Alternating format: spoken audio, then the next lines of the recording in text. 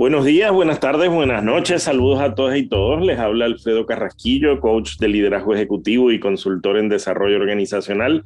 Y les doy la bienvenida a Soltar las Trabas, el podcast en el que intento compartir con amigos, con amigas, con personas a las que admiro sobre los modos en que los seres humanos, las organizaciones que creamos, podemos soltar trabas que limitan nuestro desempeño, trabas estructurales que impiden que la gente pueda dar rienda suelta a su potencial. Y hoy me da mucho gusto poder compartir con uno de los puertorriqueños que más admiro.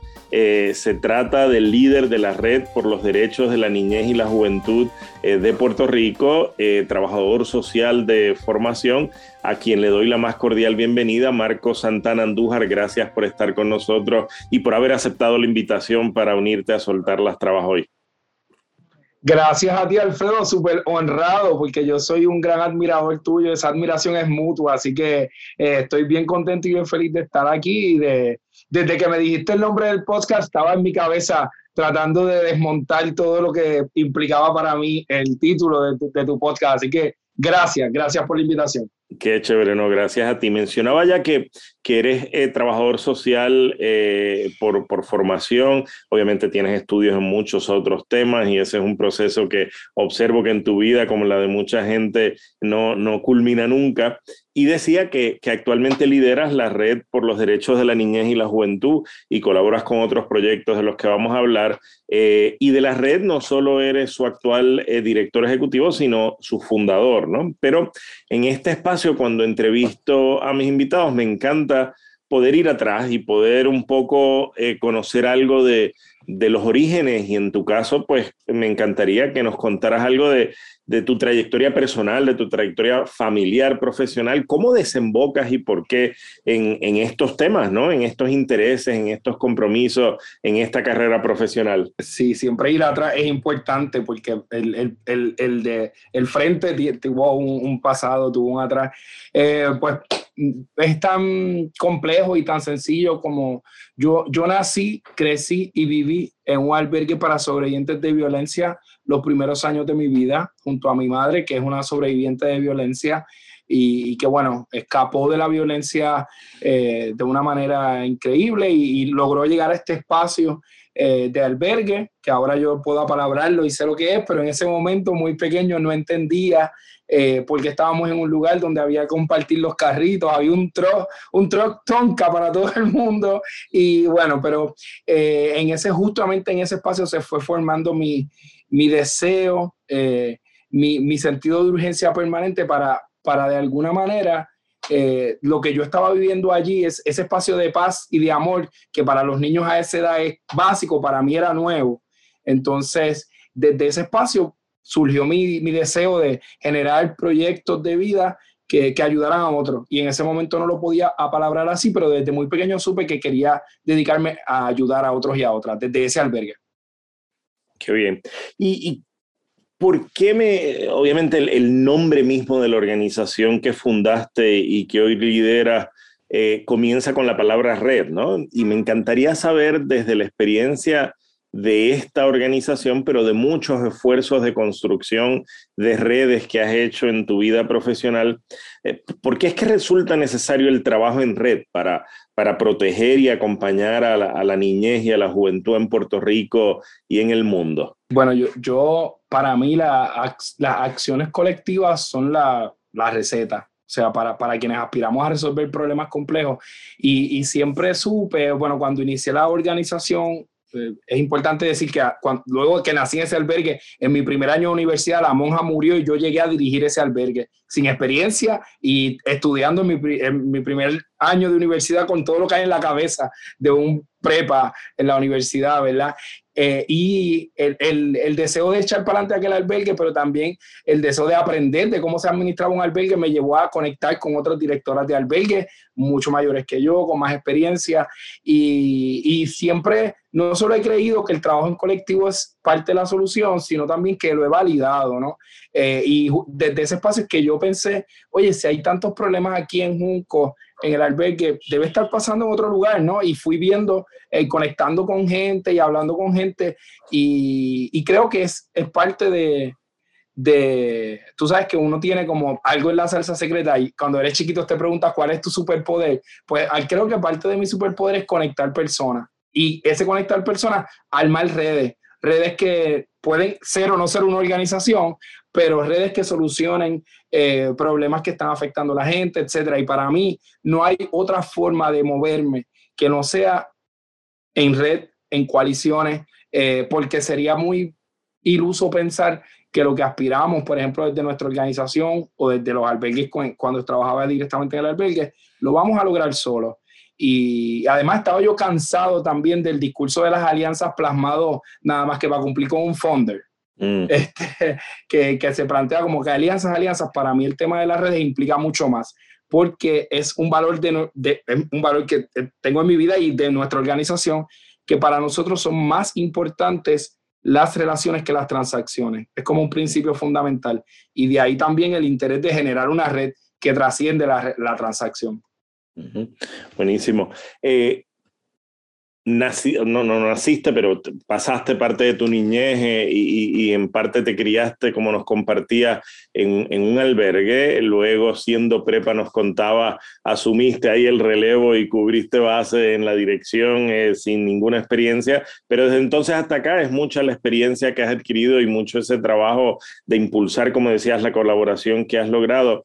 Desde todas esas experiencias, ¿cuáles dirías hoy que son los modos más efectivos de atender las manifestaciones de la violencia hacia la niñez y la juventud en nuestro país? ¿Qué has visto que es lo que más funciona? Bueno, sobre el tema de nacer sí fue literal, porque llegué en la barriga. Así mira, que pues no fue un error.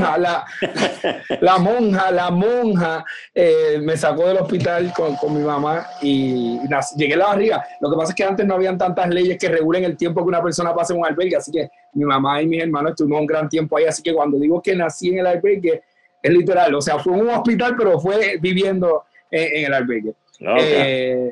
Y sobre el tema de que es más efectivo o más eficiente o mejor para abordar el problema de maltrato infantil y tratando de contestarlo así súper en arroz y habichuela, porque podríamos entrar, ¿verdad?, en toda una respuesta súper académica y de modelos que han probado ser efectivos para la atención de este problema, pero en Puerto Rico, por muchos años, nosotros vamos a cumplir 10 años en la red el año que viene, y desde que la fundé, por la experiencia en Juncos, en esa comunidad, con ese albergue, nos dimos cuenta que parte de lo que hace falta para que se pueda mitigar o disminuir la violencia es que las familias tengan en la base de las comunidades los servicios que necesitan, las cosas que hacen falta para la supervivencia o para vivir básico, ¿no? Servicios educativos, de salud, seguridad. Y si generamos ese ecosistema de servicios integrados con base en la comunidad, pues disminuimos la violencia.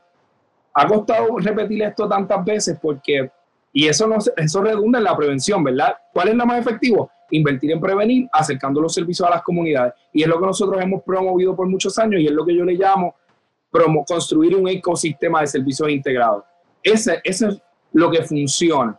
Podemos aumentar la policía, aumentar oficiales de policía, armas, carros, invertir más en el sistema de justicia, pero eso no lo va a resolver y lo hemos nosotros repetido. ¿Cuál es el mayor reto? Que eso se entienda a nivel de los tomadores y tomadoras de decisiones.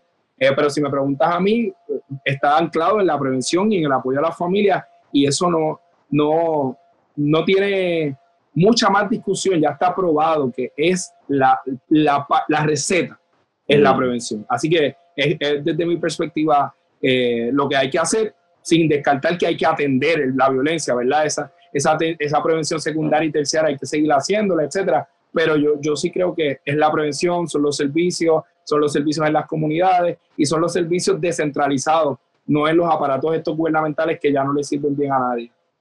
¿Y qué trabajo hay que soltar para que eso se entienda? ¿Es un tema de que no se comprende el valor de la prevención? ¿Es que hay el mito de que es más costoso? ¿Es que no les interesa a los que toman decisiones? ¿A qué responde que esa ruta de éxito que menciona y la creación de ecosistemas no se promueva más desde las instituciones que tienen los recursos y la responsabilidad pública de hacer esto? Bueno, estamos muy cerca de alcanzar la reforma. Hay un programa multifactorial, así que siendo un programa multifactorial hay que soltar muchas trabas. No sé si No, una, claro, ¿verdad? claro, claro. Pero quizás hay, hay, hay varios retos para eso. Primero, hay una falta de visión sistémica y a nivel, ¿verdad?, de las cabezas de las agencias, que ha sido promovida obviamente por los cambios de gobierno, los cambios de agendas de políticas públicas. Esa fragmentación en la implementación de políticas públicas no permite avanzar, porque 4 años no dan para avanzar. Así que el primer gran reto es, yo lo digo bromeando, pero es como implosionarlo y hacerlo nuevo. Hay que pensar fuera de la caja en materia de qué tiene que pasar, que las agencias tienen que fortalecer su gerencia intermedia para que la implementación de estas políticas públicas no dependa de los puestos de confianza. Eso a nivel macro, ¿verdad?, del gobierno. ¿Qué tiene que pasar? Que comencemos a entender la interconexión de los temas. Aquí somos muy buenos atendiendo pedazos del problema. Y incluyo al sector sin fines de lucro también. Somos todos muy buenos cogiendo un pedazo, pero nadie ve la interconexión entre una cosa y la otra. Y esa falta de integración es otra traba que no sé si es soltarla o amarrarla, pero algo hay que hacer ahí, ¿verdad? Aprender a mirar de manera sistémica este problema y entender que lo que se hace en una escuela alternativa tiene mucho que ver con lo que se hace en un programa de protección de víctimas de violencia. Y bueno, por ahí, ¿no? Hay otro tema, ¿verdad? Y es el modelo de organizaciones, hablando de las organizaciones, para no referirme solo al gobierno, el modelo de las organizaciones sin fines de lucro y del sector privado en general está montado como de una manera que no permite realmente avanzar. Nosotros tenemos que competir entre nosotros para atender un problema. Tenemos que pelearnos unas migajas de dinero para tratar de atender un problema aparatoso que no podemos atender. Entonces, ese modelo de filantropía que nos ha puesto quizás también a competir por lo que es, ¿verdad? Porque quieren proyectos exitosos, etcétera, tampoco permite que se pueda avanzar en esa agenda. Eso es como a nivel más, ¿verdad?, de las organizaciones. Hay un gran camino, pero yo creo que de manera general lo que te dije primero es el gran reto. Cómo el gobierno implementa un programa a largo plazo, cómo hay una agenda de país que trascienda los términos gubernamentales y cómo a nivel de las empresas privadas o las sin fines de lucro también logramos interconectarnos y alinearnos a ese plan de país. Súper. Voy a hacer otra pregunta que sé que sospecho que la respuesta también remite a temas multifactoriales, ¿verdad? Hay muchas cosas, pero al menos algunos de ellos sería bueno poder escuchar tu perspectiva. Y es que uno en la discusión pública escucha muchas veces el concepto de los llamados ciclos de violencia, ¿no? Y me pregunto, y te pregunto, si existe tal cosa como los llamados ciclos de violencia y si en efecto es algo que uno puede constatar o que se le nombra así o que hace sentido en el trabajo que ustedes hacen. ¿Cómo eso puede cortarse? ¿Cómo uno puede romper esos ciclos y abrir nuevas posibilidades de relacionamiento para la niñez, para la juventud, para los seres humanos en general en sociedades como la nuestra?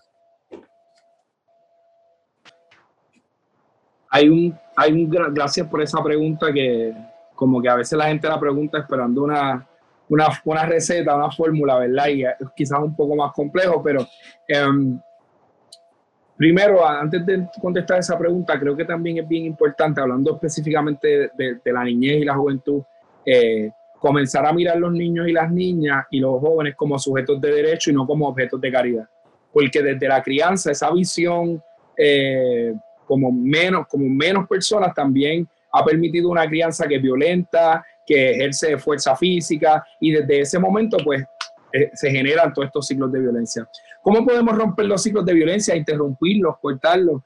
Nuevamente hay un trabajo grande que hay que hacer para invertir en donde tenemos que invertir.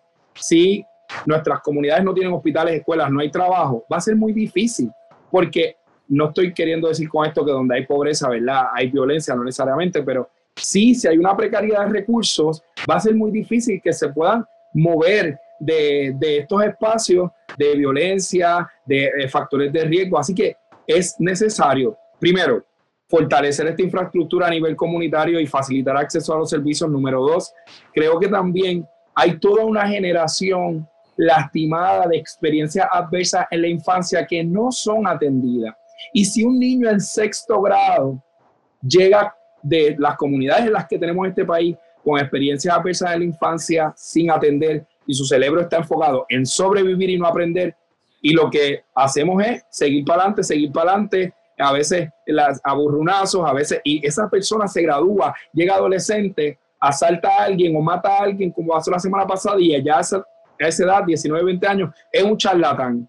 Pero tuvo un hijo que se lo quitó el departamento, pero nadie se detuvo a pensar y a entender que era necesario atender esas experiencias adversas en la infancia que quizás hubiésemos podido atender temprano. Y aunque esto suena bien complejo, pero es necesario entenderlo, porque si alguien en un salón es diabético, se entiende. Hacemos los acomodos razonables, hacemos todo lo que tengamos que hacer para que, ¿verdad?, no le suba o le baje el azúcar. Pero si una persona que carga con estas experiencias adversas en la infancia no se entiende, no se puede ver. Así que ahí hay un reto, porque también tenemos luego toda la desgracia de la violencia generacional, y una persona que creció en un ambiente de violencia o expuesto a abuso de droga, abuso de alcohol, etcétera, pues que va a reproducir, si es lo que ha tenido, pues hay que empezar en el principio, hay que empezar en la prevención en la familia, y cuando ya ha pasado hay que atenderlo a tiempo para poder interrumpir.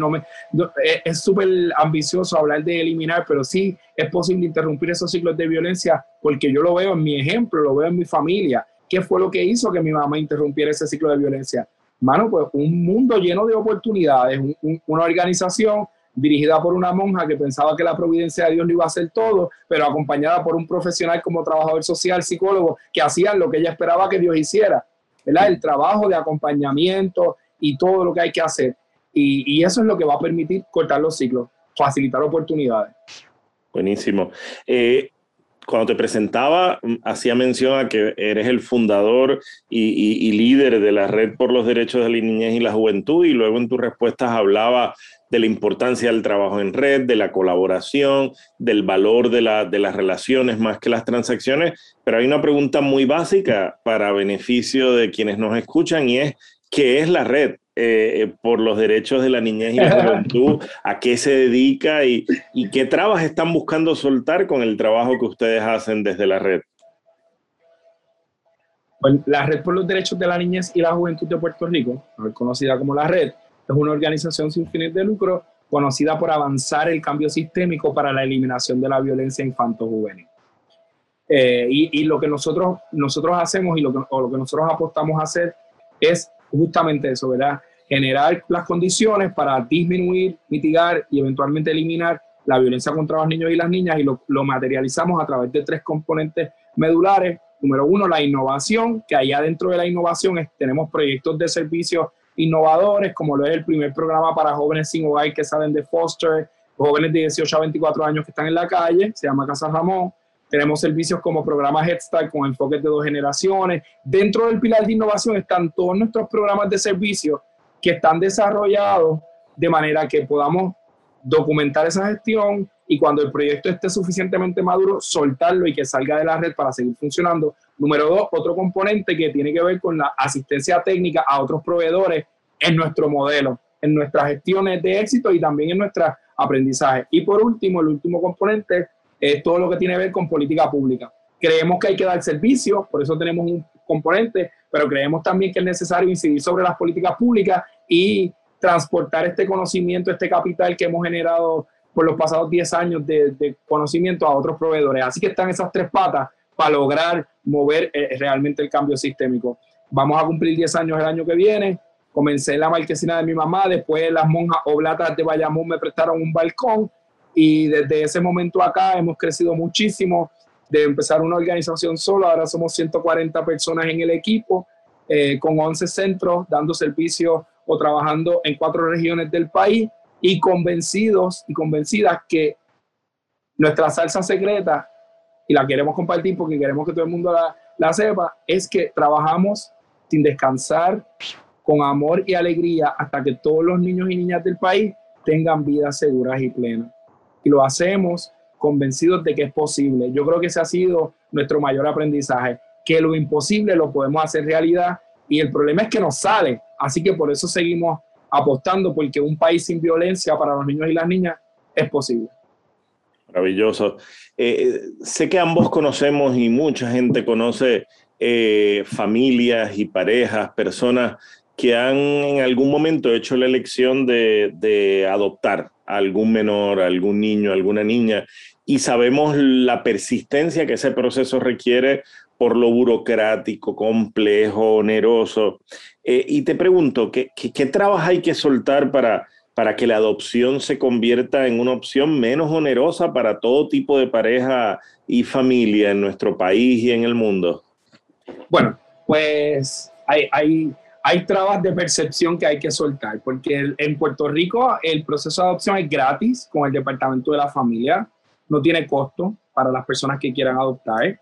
En el pasado se pensaba que las personas solteras o las parejas del mismo sexo no podían adoptar y eso es falso. En Puerto Rico se puede adoptar soltero o soltera o parejas del mismo sexo. La gente piensa que toma mucho tiempo y la razón del tiempo tiene su sentido y es que todo el mundo quiere adoptar, y esto lo digo con el conocimiento de haber trabajado en adopción en el Departamento de la Familia, todo el mundo quiere adoptar niñas blancas menores de 3 años, ese es el perfil, esas son las familias que están en REVA, niñas blancas menores de 3 años y sin condiciones. Claro que si tú quieres adoptar ese perfil de niño, pues va a ser un poco cuesta arriba, porque los cerca de 3.000 niños en el sistema, para empezar, no todos están para adopción, y del universo que está para adopción, la mayoría son mayores de 5 años, con alguna condición, con algún, ¿verdad? No necesariamente la mayoría de los niños y niñas de REVA son niños blancos, la mayoría son niños negros o afrodescendientes, y quizás está ahí la traba, ¿verdad? En lo que quiere la gente, porque todavía yo nunca olvido aquella campaña terrible de la cigüeña bajando con un bebé que se lanzó desde la institución gubernamental, y todavía esa idea está, ese bebé blanco bajando en una cigüeña, y yo creo que parte de las trabas que hay que soltar es desmontar eso, quitarnos de la mente que yo quiero adoptar porque yo quiero darle una mejor vida a un niño, porque yo tengo para darle un niño. Los niños y niñas en el sistema de adopción están listos para dar tanto amor y tanto a una familia como lo que pueden recibir. Así que un poco desmontar eso y saber que un niño, si vas a empezar un proceso de adopción, claro que hay posibilidades que un niño tenga condiciones o retos académicos igual que si lo pariera o lo engendrara, ¿verdad? Así que un poquito por ahí van las trabas. También no podemos descartar que hay un proceso burocrático en el gobierno para todo, ¿verdad? Y que hay cosas que quizás se pueden mejorar, pero tengo que ser súper honesto y decir que las unidades de adopción en el Departamento de la Familia están compuestas de gente bien competente, de gente que sabe lo que tiene que hacer y que están comprometidos con los niños. Estoy hablando de las unidades de adopción, no de todo el departamento, porque el resto del departamento tiene sus áreas, pero hay gran posibilidad para adoptar. Hay que entender que hay muchos niños grandes y que también merecen y tienen derecho a tener una familia, y que también hay niños con condiciones, como niños con síndrome de Down y otro tipo de condiciones. Así que por ahí va la cosa con el tema de las adopciones. Hay muchas otras cosas alrededor, pero sí siempre nos gusta explicarle a la gente que hay que desmontar toda esta idea que tenemos. La gente piensa que si vive un puertorriqueño viviendo en Estados Unidos no puede adoptar acá. Es falso también. Se puede adoptar aquí viviendo fuera. Te agradezco esa respuesta porque me ayudas a ver el tema con otros ojos. Te hago otra pregunta, Marcos, que siempre me debato en mi mente por mis propias experiencias de trabajo y por todo lo que le escucho a colegas que trabajan en estos temas. Desde tu perspectiva, ¿hay rehabilitación posible para quienes agreden a otros seres humanos, para las personas que han sido agresores o agresoras de otros de una manera brutal o consistente? Es decir, esa dinámica puede cambiarse ya no del lado de la gente que sobrevive y elige escapar de esas experiencias, sino del lado de la persona que lastima a otros. Eso es algo que puede cambiar. Y existen en nuestro país organizaciones que atiendan esa parte de la ecuación. Gracias por esa buenísima pregunta. Yo he estado de un lado, de uno de los lados, ¿verdad? Mi experiencia mayor no estaba trabajando con personas que ejercen violencia. Sin embargo, hay organizaciones en Puerto Rico como AFANA, en Gurabo, que han dedicado mucho tiempo a trabajar con el lado de las personas que ejercen violencia, hombres o mujeres, y que ejercen violencia contra sus parejas. Plantean los compañeros que hay procesos ¿verdad? de apoyo terapéutico que les acompañan. Yo, Michael Santana, no he visto un estudio longitudinal de un modelo de servicio a agresores que me haga pensar que hay algo tal como la rehabilitación. ¿Verdad? Siendo trabajador social, tengo que pensar y quiero apostar a que todo el mundo tiene el potencial de transformarse, que todo el mundo tiene el potencial de moverse, ¿verdad? Pero pienso que es muy complejo y desde mi punto de vista y por mi experiencia, no lo he visto pasar. Mi experiencia es que yo no lo he visto pasar. Quizás ha sucedido, quizás hay programas exitosos, no lo sé.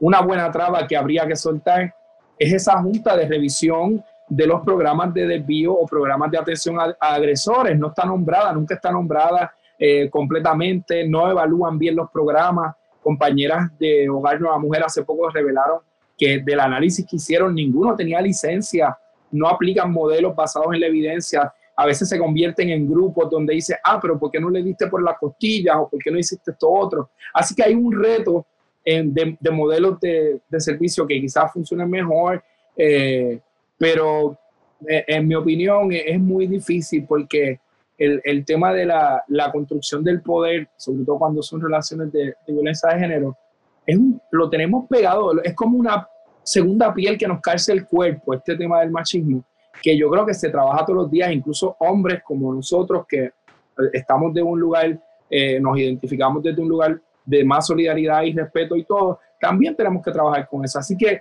yo no creo en este momento de mi vida, no veo o no lo he visto pasar que surja tal cosa como una rehabilitación de un agresor.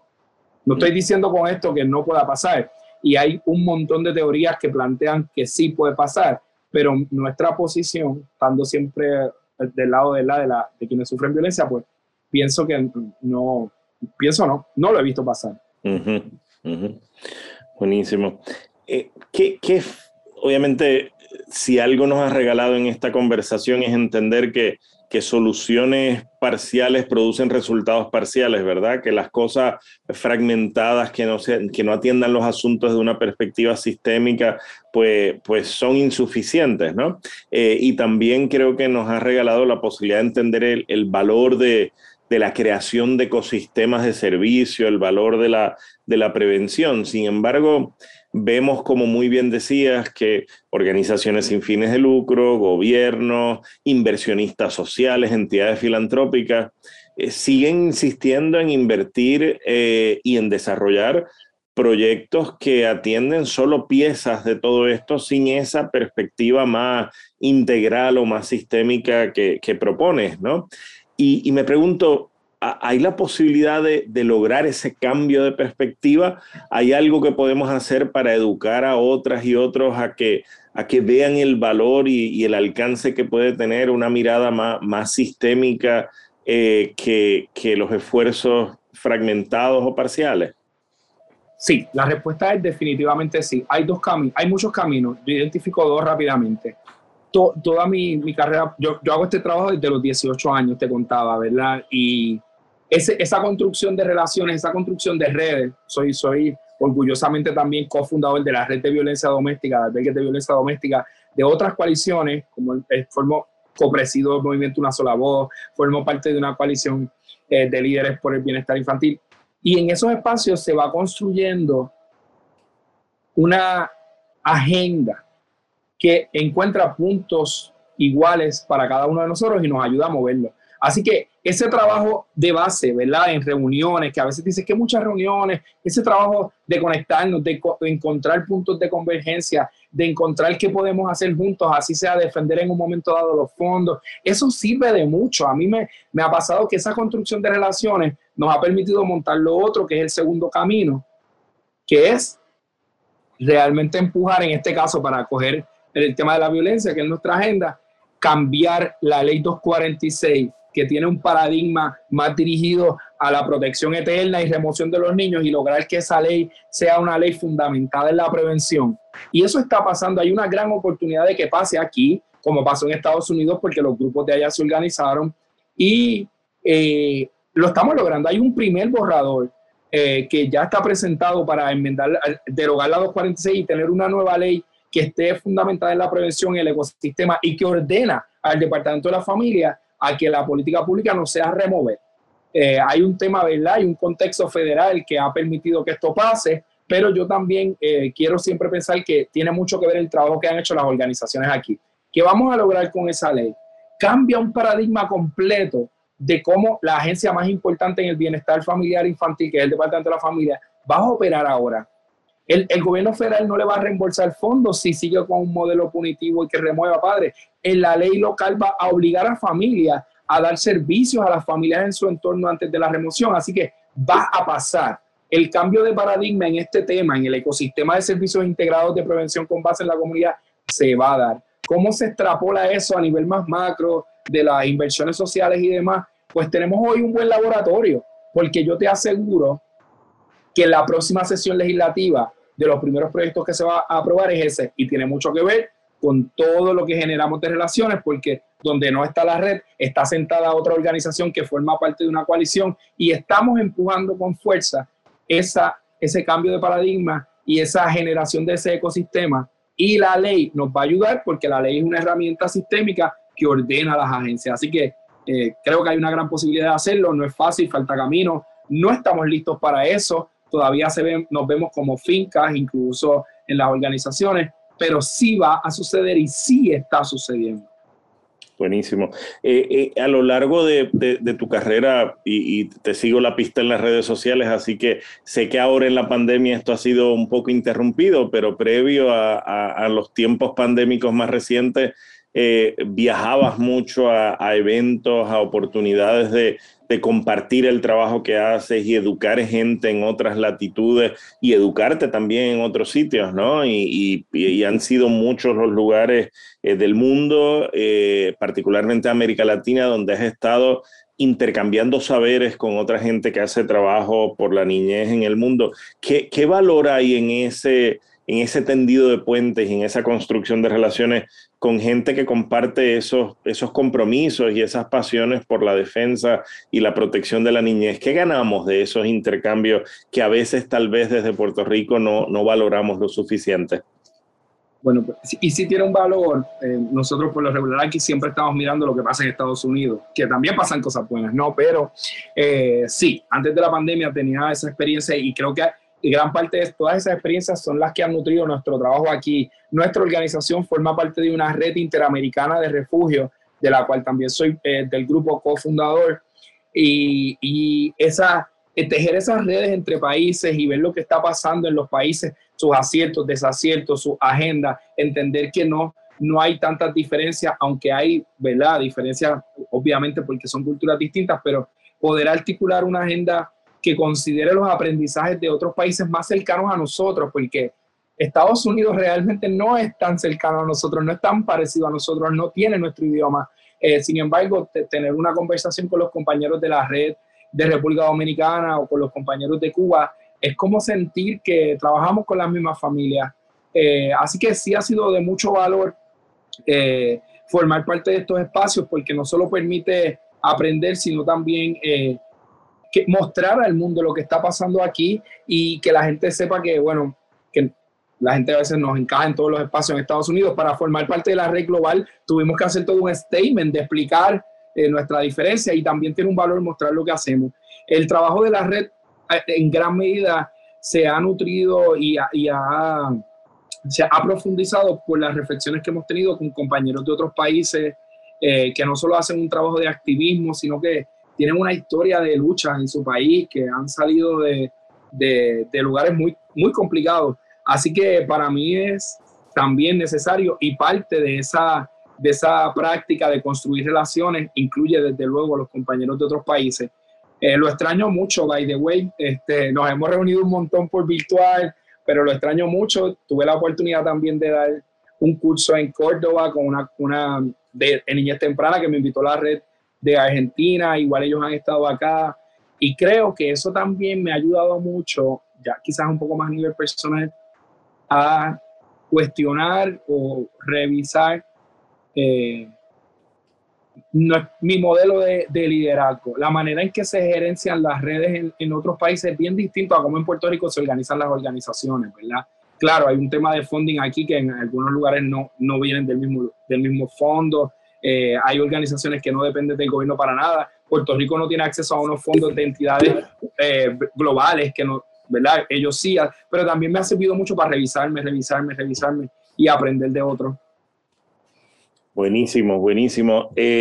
Marcos, agradecidísimo de tu disponibilidad, de todo lo que nos has compartido en esta conversación, de tu trabajo, de tu energía, de ese superpoder para promover e impulsar la colaboración en nuestro país. Y si yo ya soy un viejo, digo no tanto, pero ya no soy un niño, si fuera un niño en este momento del 2021, daría muchas gracias por encontrar los servicios si los necesitara, que la red y las organizaciones que impulsas hacen posible.